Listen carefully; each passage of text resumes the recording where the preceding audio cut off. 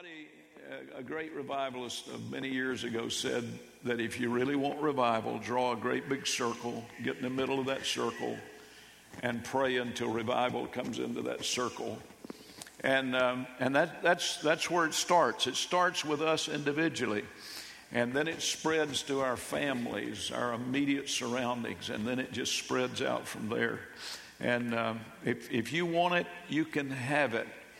And this morning, I want to talk to you about getting the hindrance out of the way so God can do for you what you need Him to do.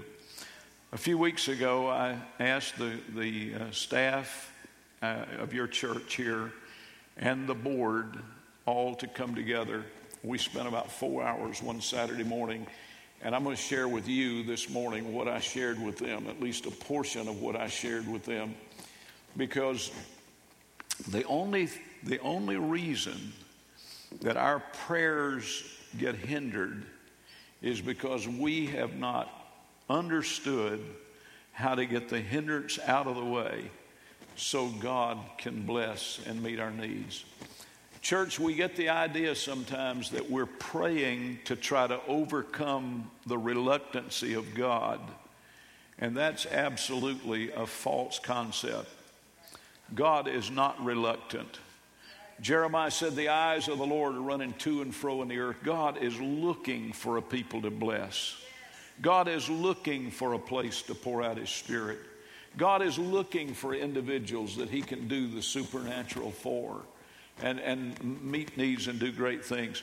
So there has to be something else. It's not the reluctance of God. There has to be something. And so this morning, for the next few minutes, I know that we're excited about what we just came through.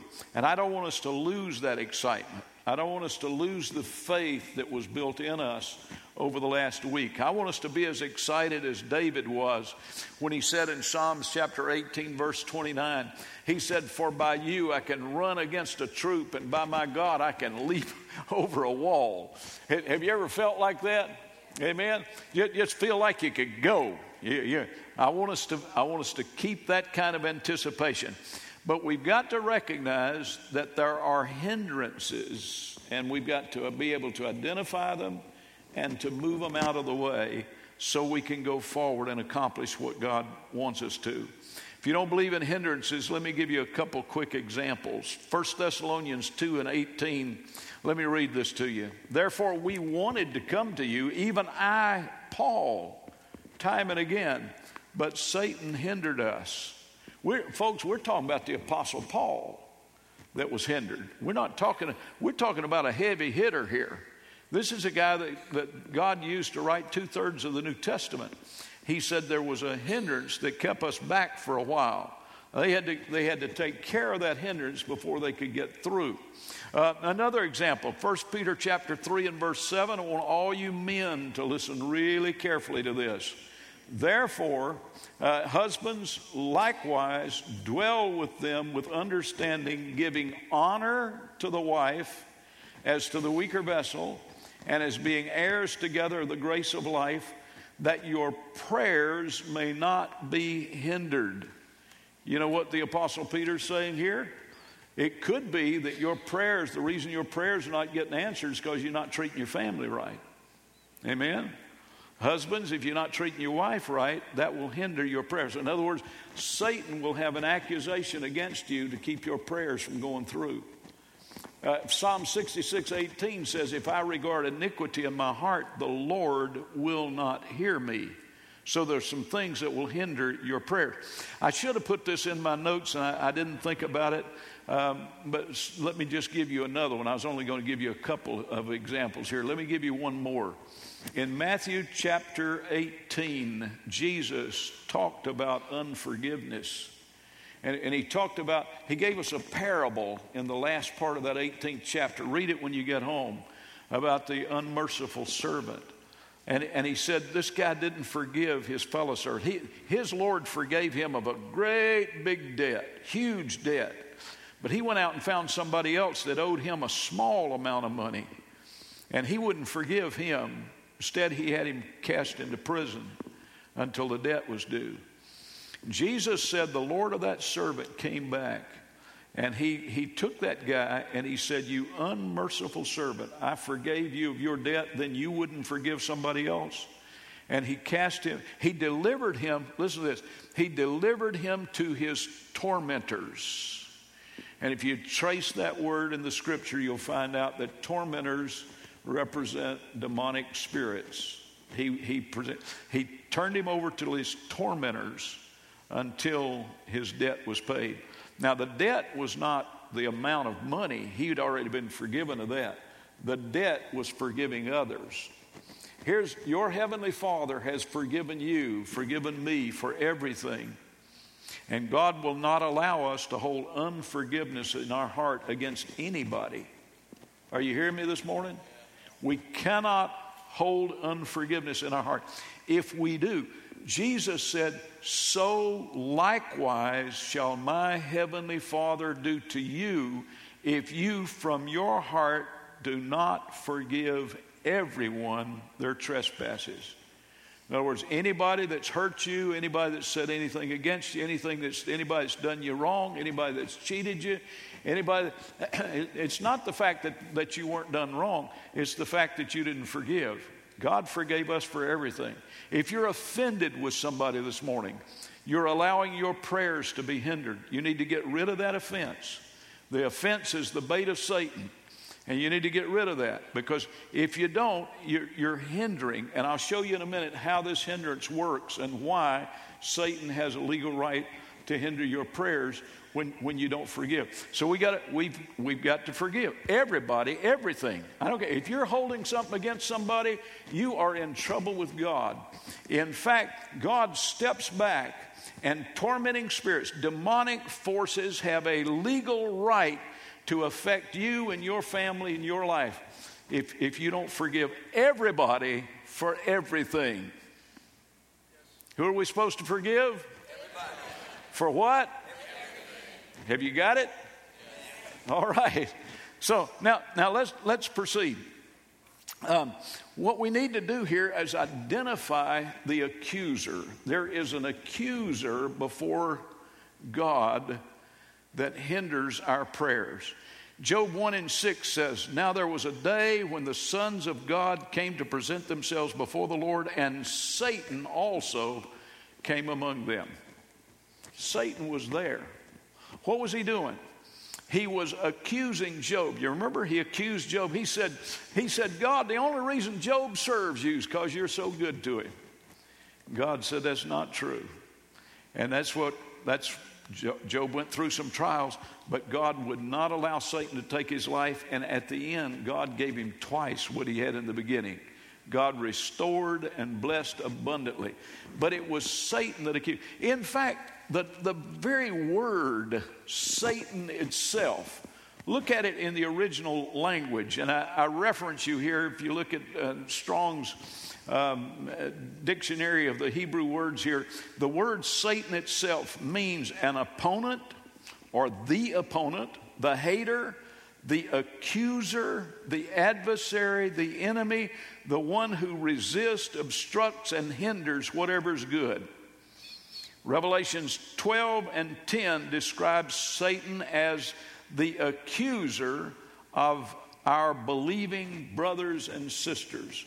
So here's the way this thing works. I want you to take another look at prayer and how we pray.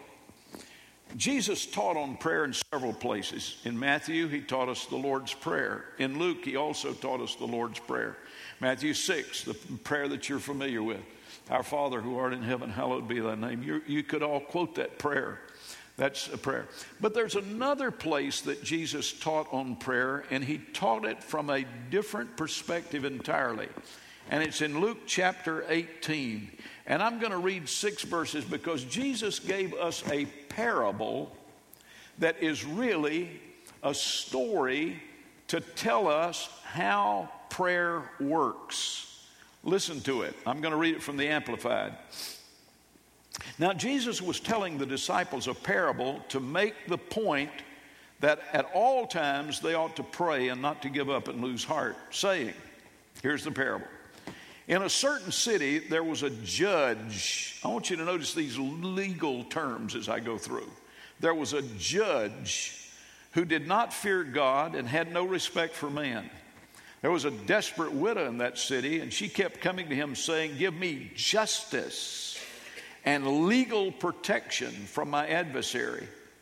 For a time he would not, but later he said to himself, "Even though I do not fear God and respect man, yet because this widow continues to bother me, I will give her justice, legal protection. Otherwise, by continually coming, she will be an intolerable annoyance and she will wear me out."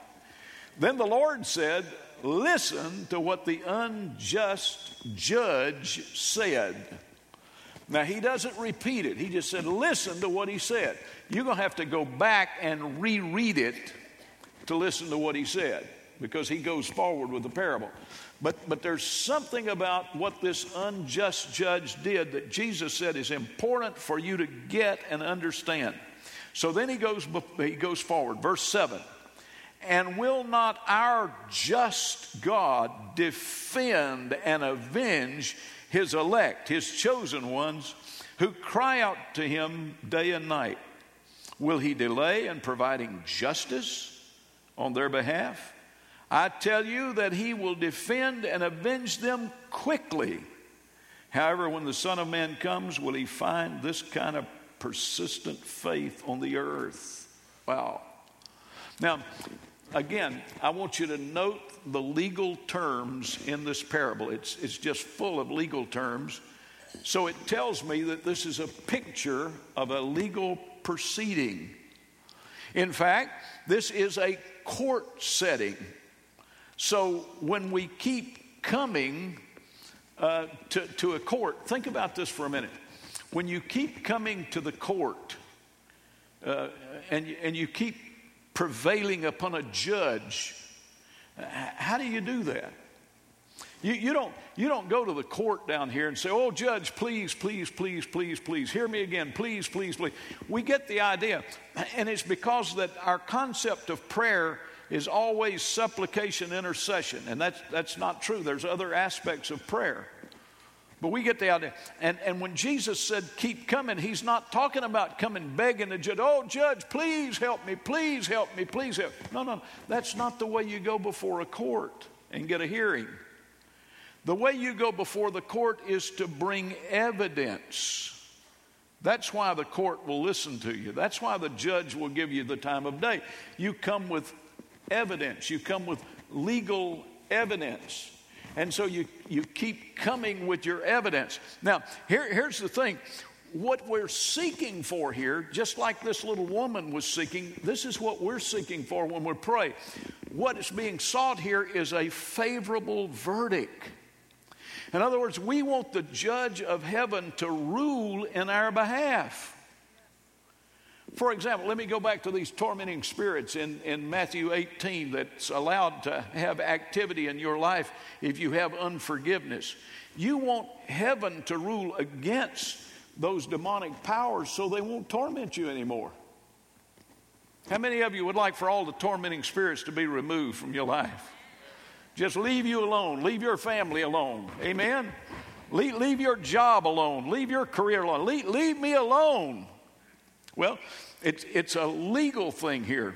Now, prayer, as Jesus is describing it in this parable in Luke 18, is a courtroom appeal.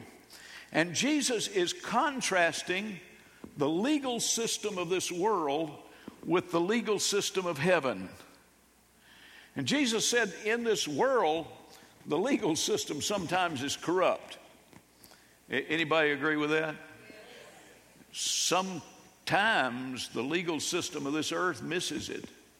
Sometimes the judge can be bought off. He's an unjust judge.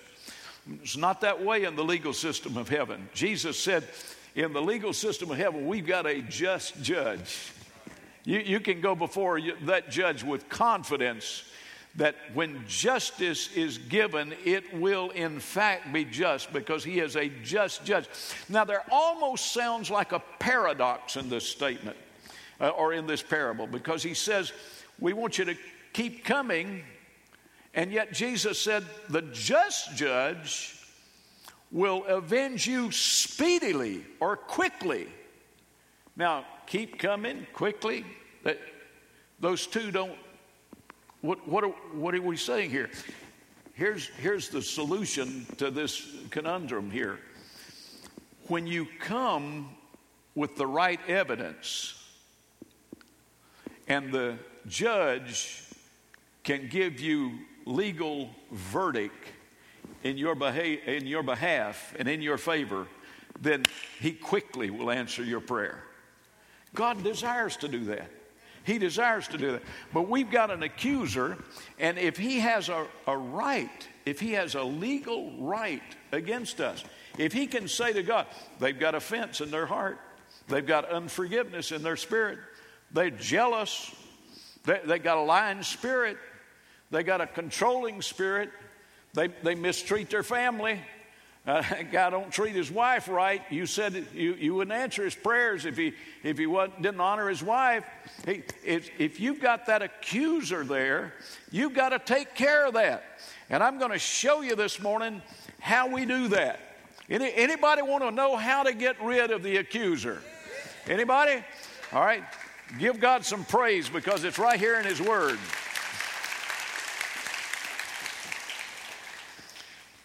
I want to talk to you about the believer's position and legal rights. And our example in all things is Jesus Christ. He's our example. In fact, one scripture says he's left us an example that we should follow in his steps. So I'm going to take you to the book of Hebrews chapter 6, and I'm going to read verses 19 and 20, and then we're going to move over to Hebrews chapter 7 and read the first two verses. Here it is. This hope, this confident assurance we have as an anchor for the soul. It cannot slip and it cannot break down under whatever pressure bears upon it. A safe and steadfast hope that enters within the veil of the heavenly temple, that most holy place in which the very presence of God dwells. That is the courtroom of heaven, where Jesus has entered in advance. In other words, he's already been there as a forerunner for us. Do you get that? You know what a forerunner is? Somebody that goes ahead of you, somebody that goes before you. Remember, John the Baptist was the forerunner of Jesus Christ. He came announcing that Jesus was coming. He came preaching repentance.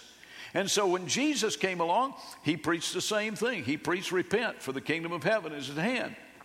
But he was the forerunner. Well, Jesus is our forerunner, who has already gone into the court of heaven, having become a high priest forever according to the order of Melchizedek. Now, this is so important that you get this. For this Melchizedek, king of Salem, priest of the Most High God, met Abraham as he returned from the slaughter of the kings and blessed him, and Abraham gave him a tenth of all the spoil.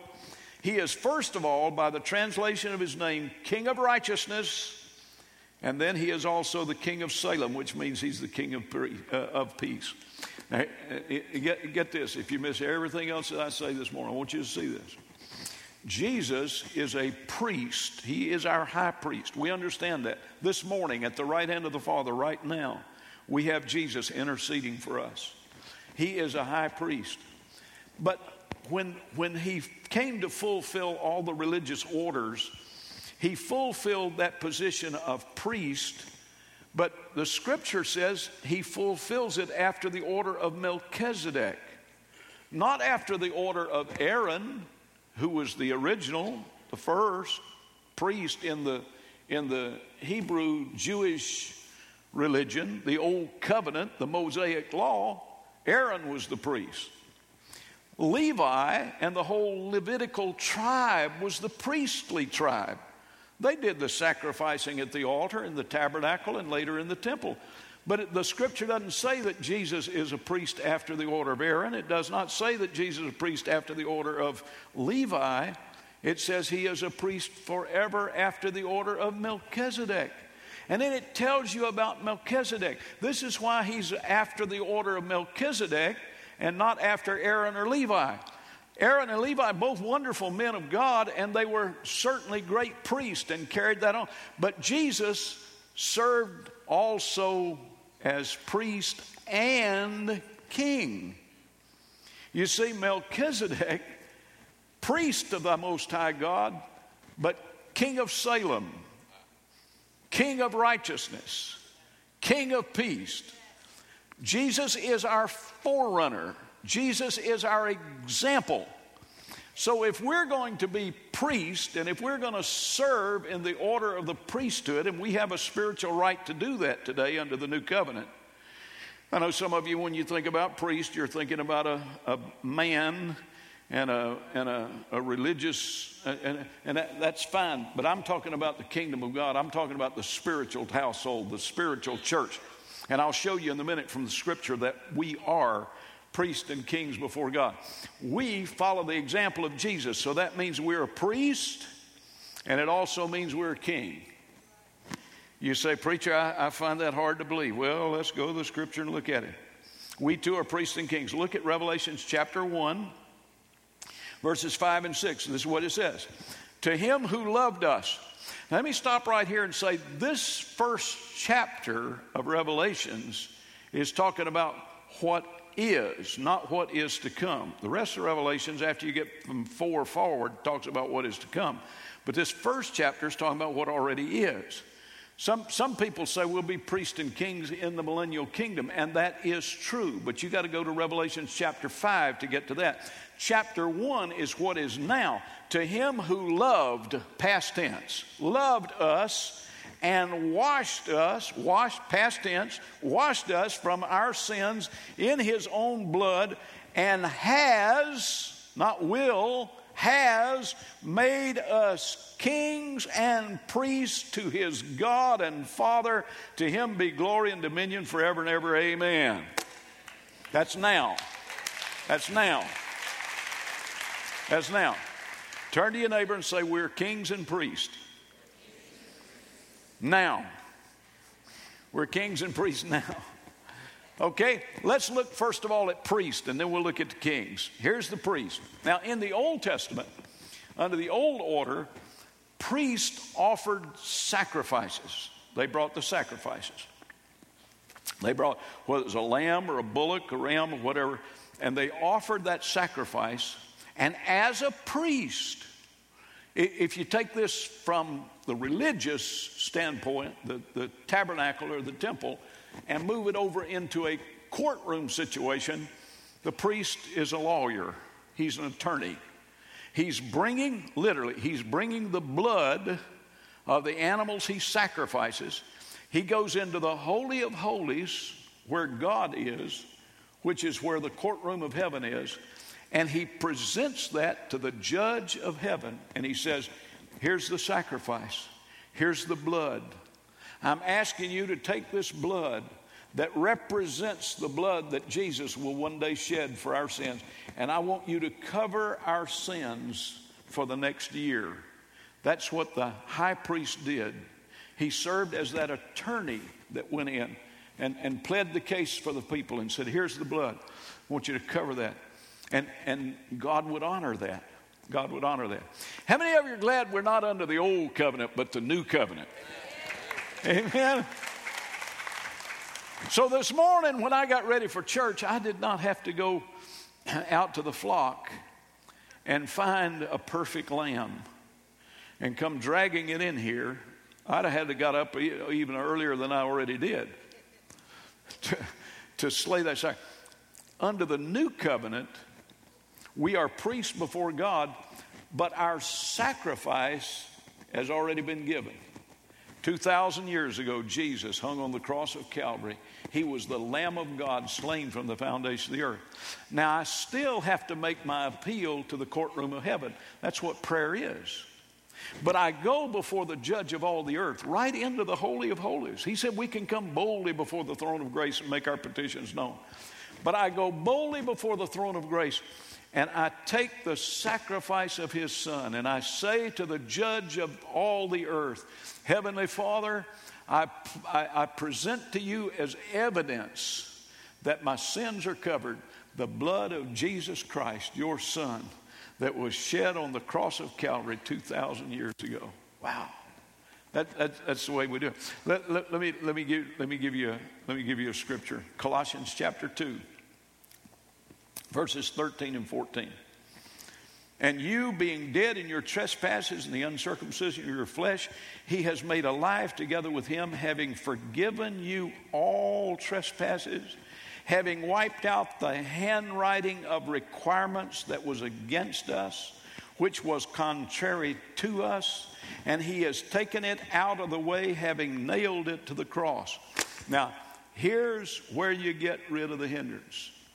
If you've got unforgiveness in your heart, if you've got sin in your life, if you're hiding iniquity in your heart, if you've got jealousy or envy or strife or any of that kind of stuff, you go to the cross of Calvary and you ask the Lord to forgive you your sins. Repent.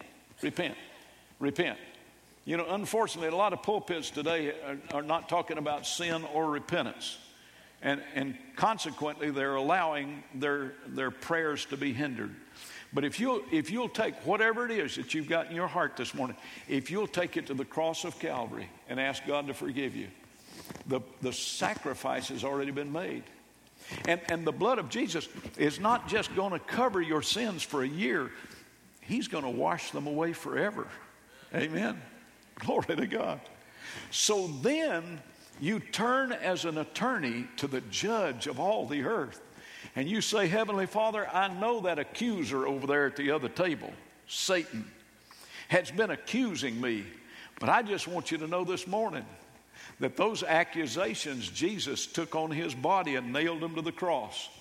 And I went this morning by the way of the cross, and my sins have been forgiven because the blood of Jesus Christ has atoned for them. And so now I appeal to you this morning as the righteous judge of all the earth to take care of those accusations. And Satan from this moment on is a liar and a deceiver and a conniver, and he doesn't stand a chance because what he said, and God has the legal right to make the verdict in your behalf and in your favor. Is anybody happy about that? Say praise the Lord. Glory to God. Glory to God. Woo! And this is where it gets to be fun. This is where it gets to be fun. I don't know about you. The part of being a lawyer, that part's, that's okay. That's okay. But there's something I like better than my position as a lawyer. You see, once you get that verdict in your favor, once God has ruled in your favor, then you step out of your role as a priest, and you step over here into your role as a king. That's the one I like. Glory to God.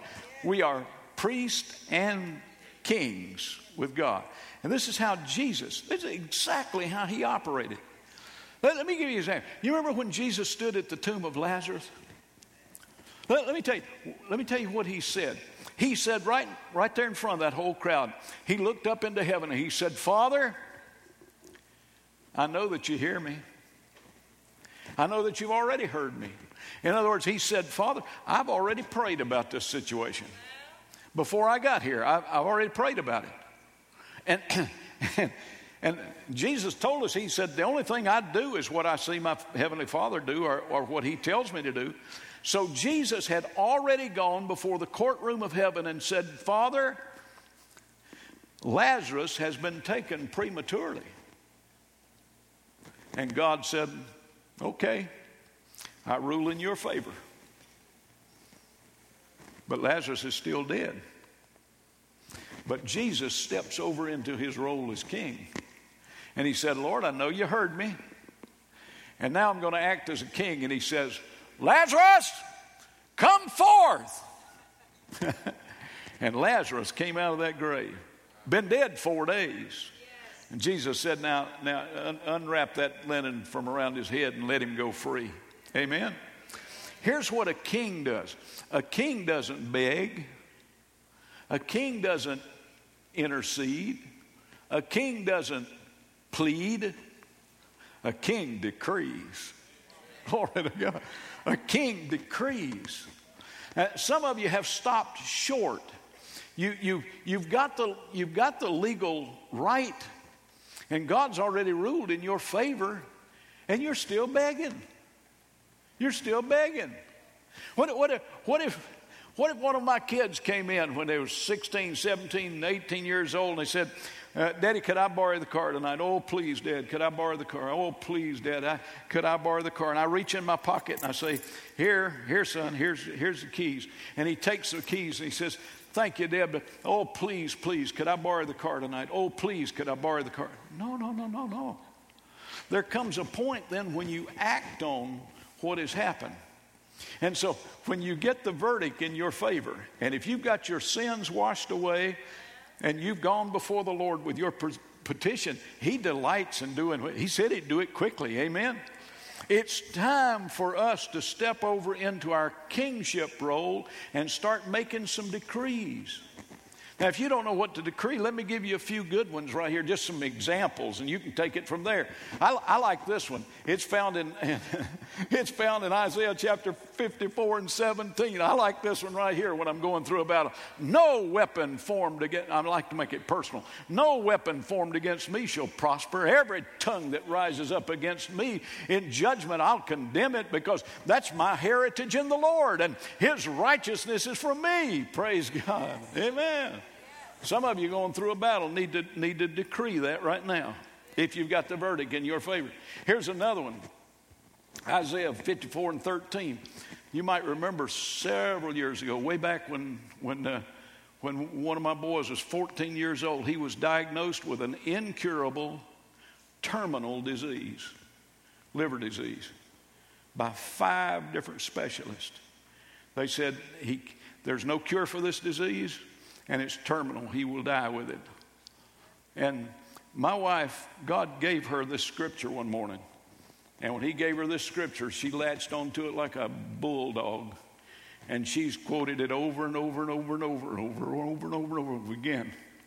And this is it. All of your children, except she said all of my children, shall be taught by the Lord, and great shall be the peace of my children. Amen. Some of you got some kids out there, and the devil has got you discouraged. They've been acting up, misbehaving, living in sin, doing things that disappoint you and discourage you. And you're accepting defeat. And you don't need to do that. You need to go before the courtroom of heaven and say, wait a minute. Jesus shed his blood for my kids too. Amen. Jesus died for my kids too. And I'm serving the Lord. I'm a child of God.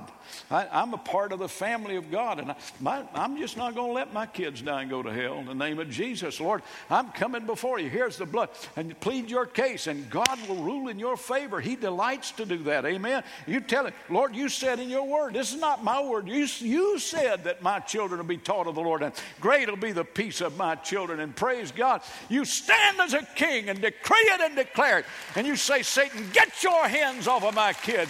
Get away from my family. You don't have a legal right to be there anymore. Praise the Lord. Let me give you some more examples. Maybe it'll encourage you a little bit.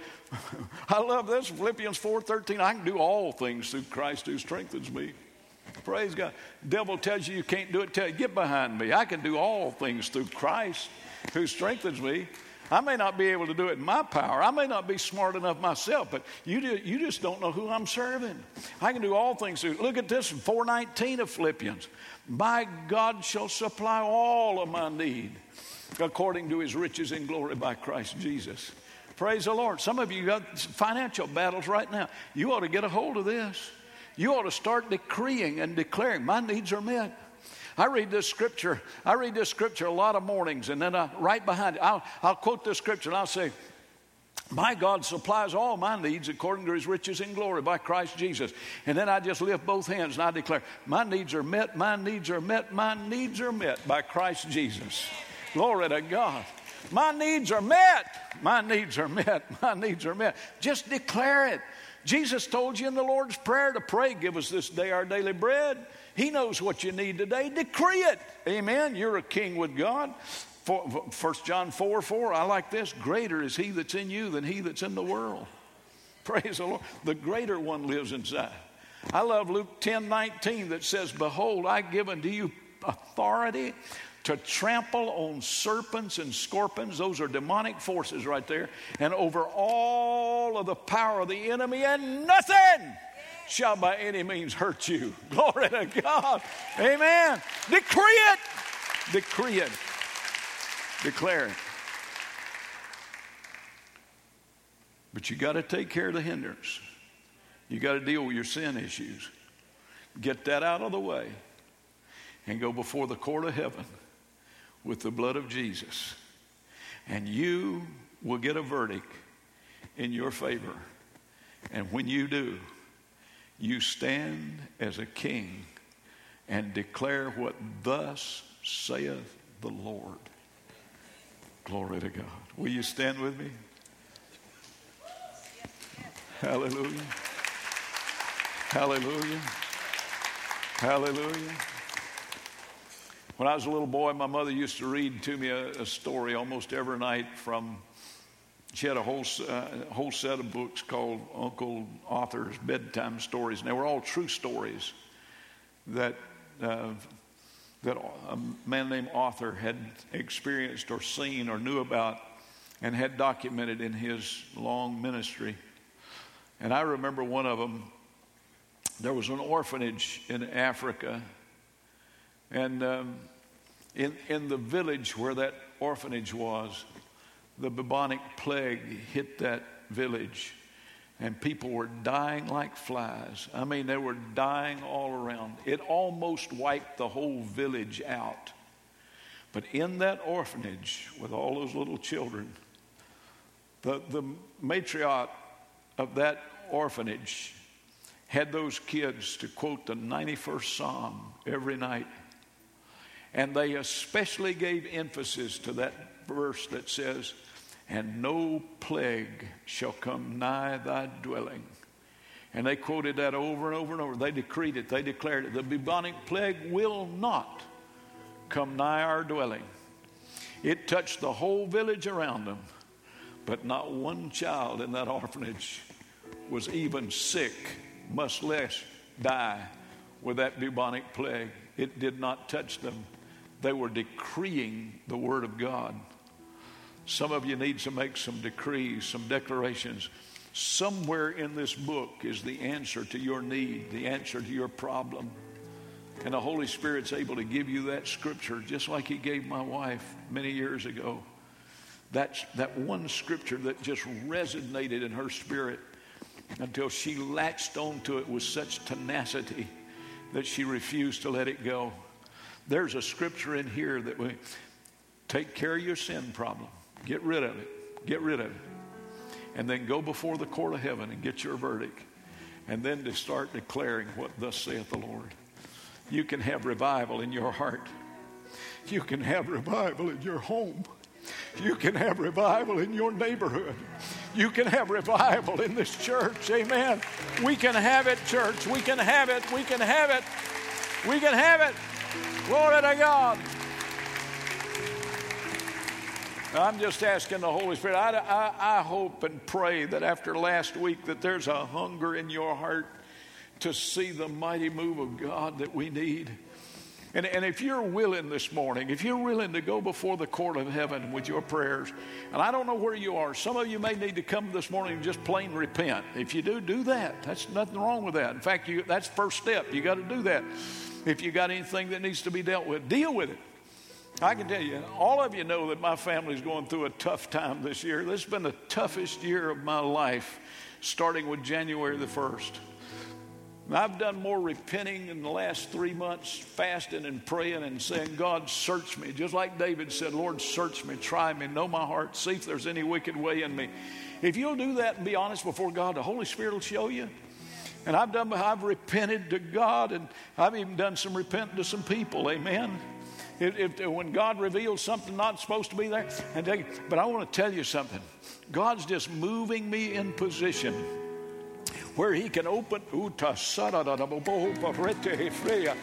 He's moving me in position where he can open the windows of heaven and pour out blessings that I won't even be able to receive. Amen.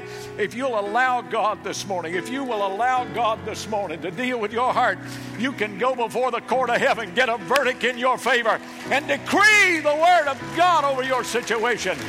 God will move in your behalf. God will move in your behalf. If you want that, I want you to come. Everybody may not be able to get here, but if you say, preacher, I want it. I want it. I want God to move in my home. I want God to move in my family. I want revival in my heart. Whatever it takes, whatever you need to do this morning. If you need to come and repent, come and repent. If you just need to come and present to the court of heaven the blood of Jesus, or maybe you need to come and decree and declare this morning the word of God over your situation. God bless you. Get as close as you can, but let's pray together for the next few minutes. Let's just pour out our prayers to heaven. Praise God. Praise God.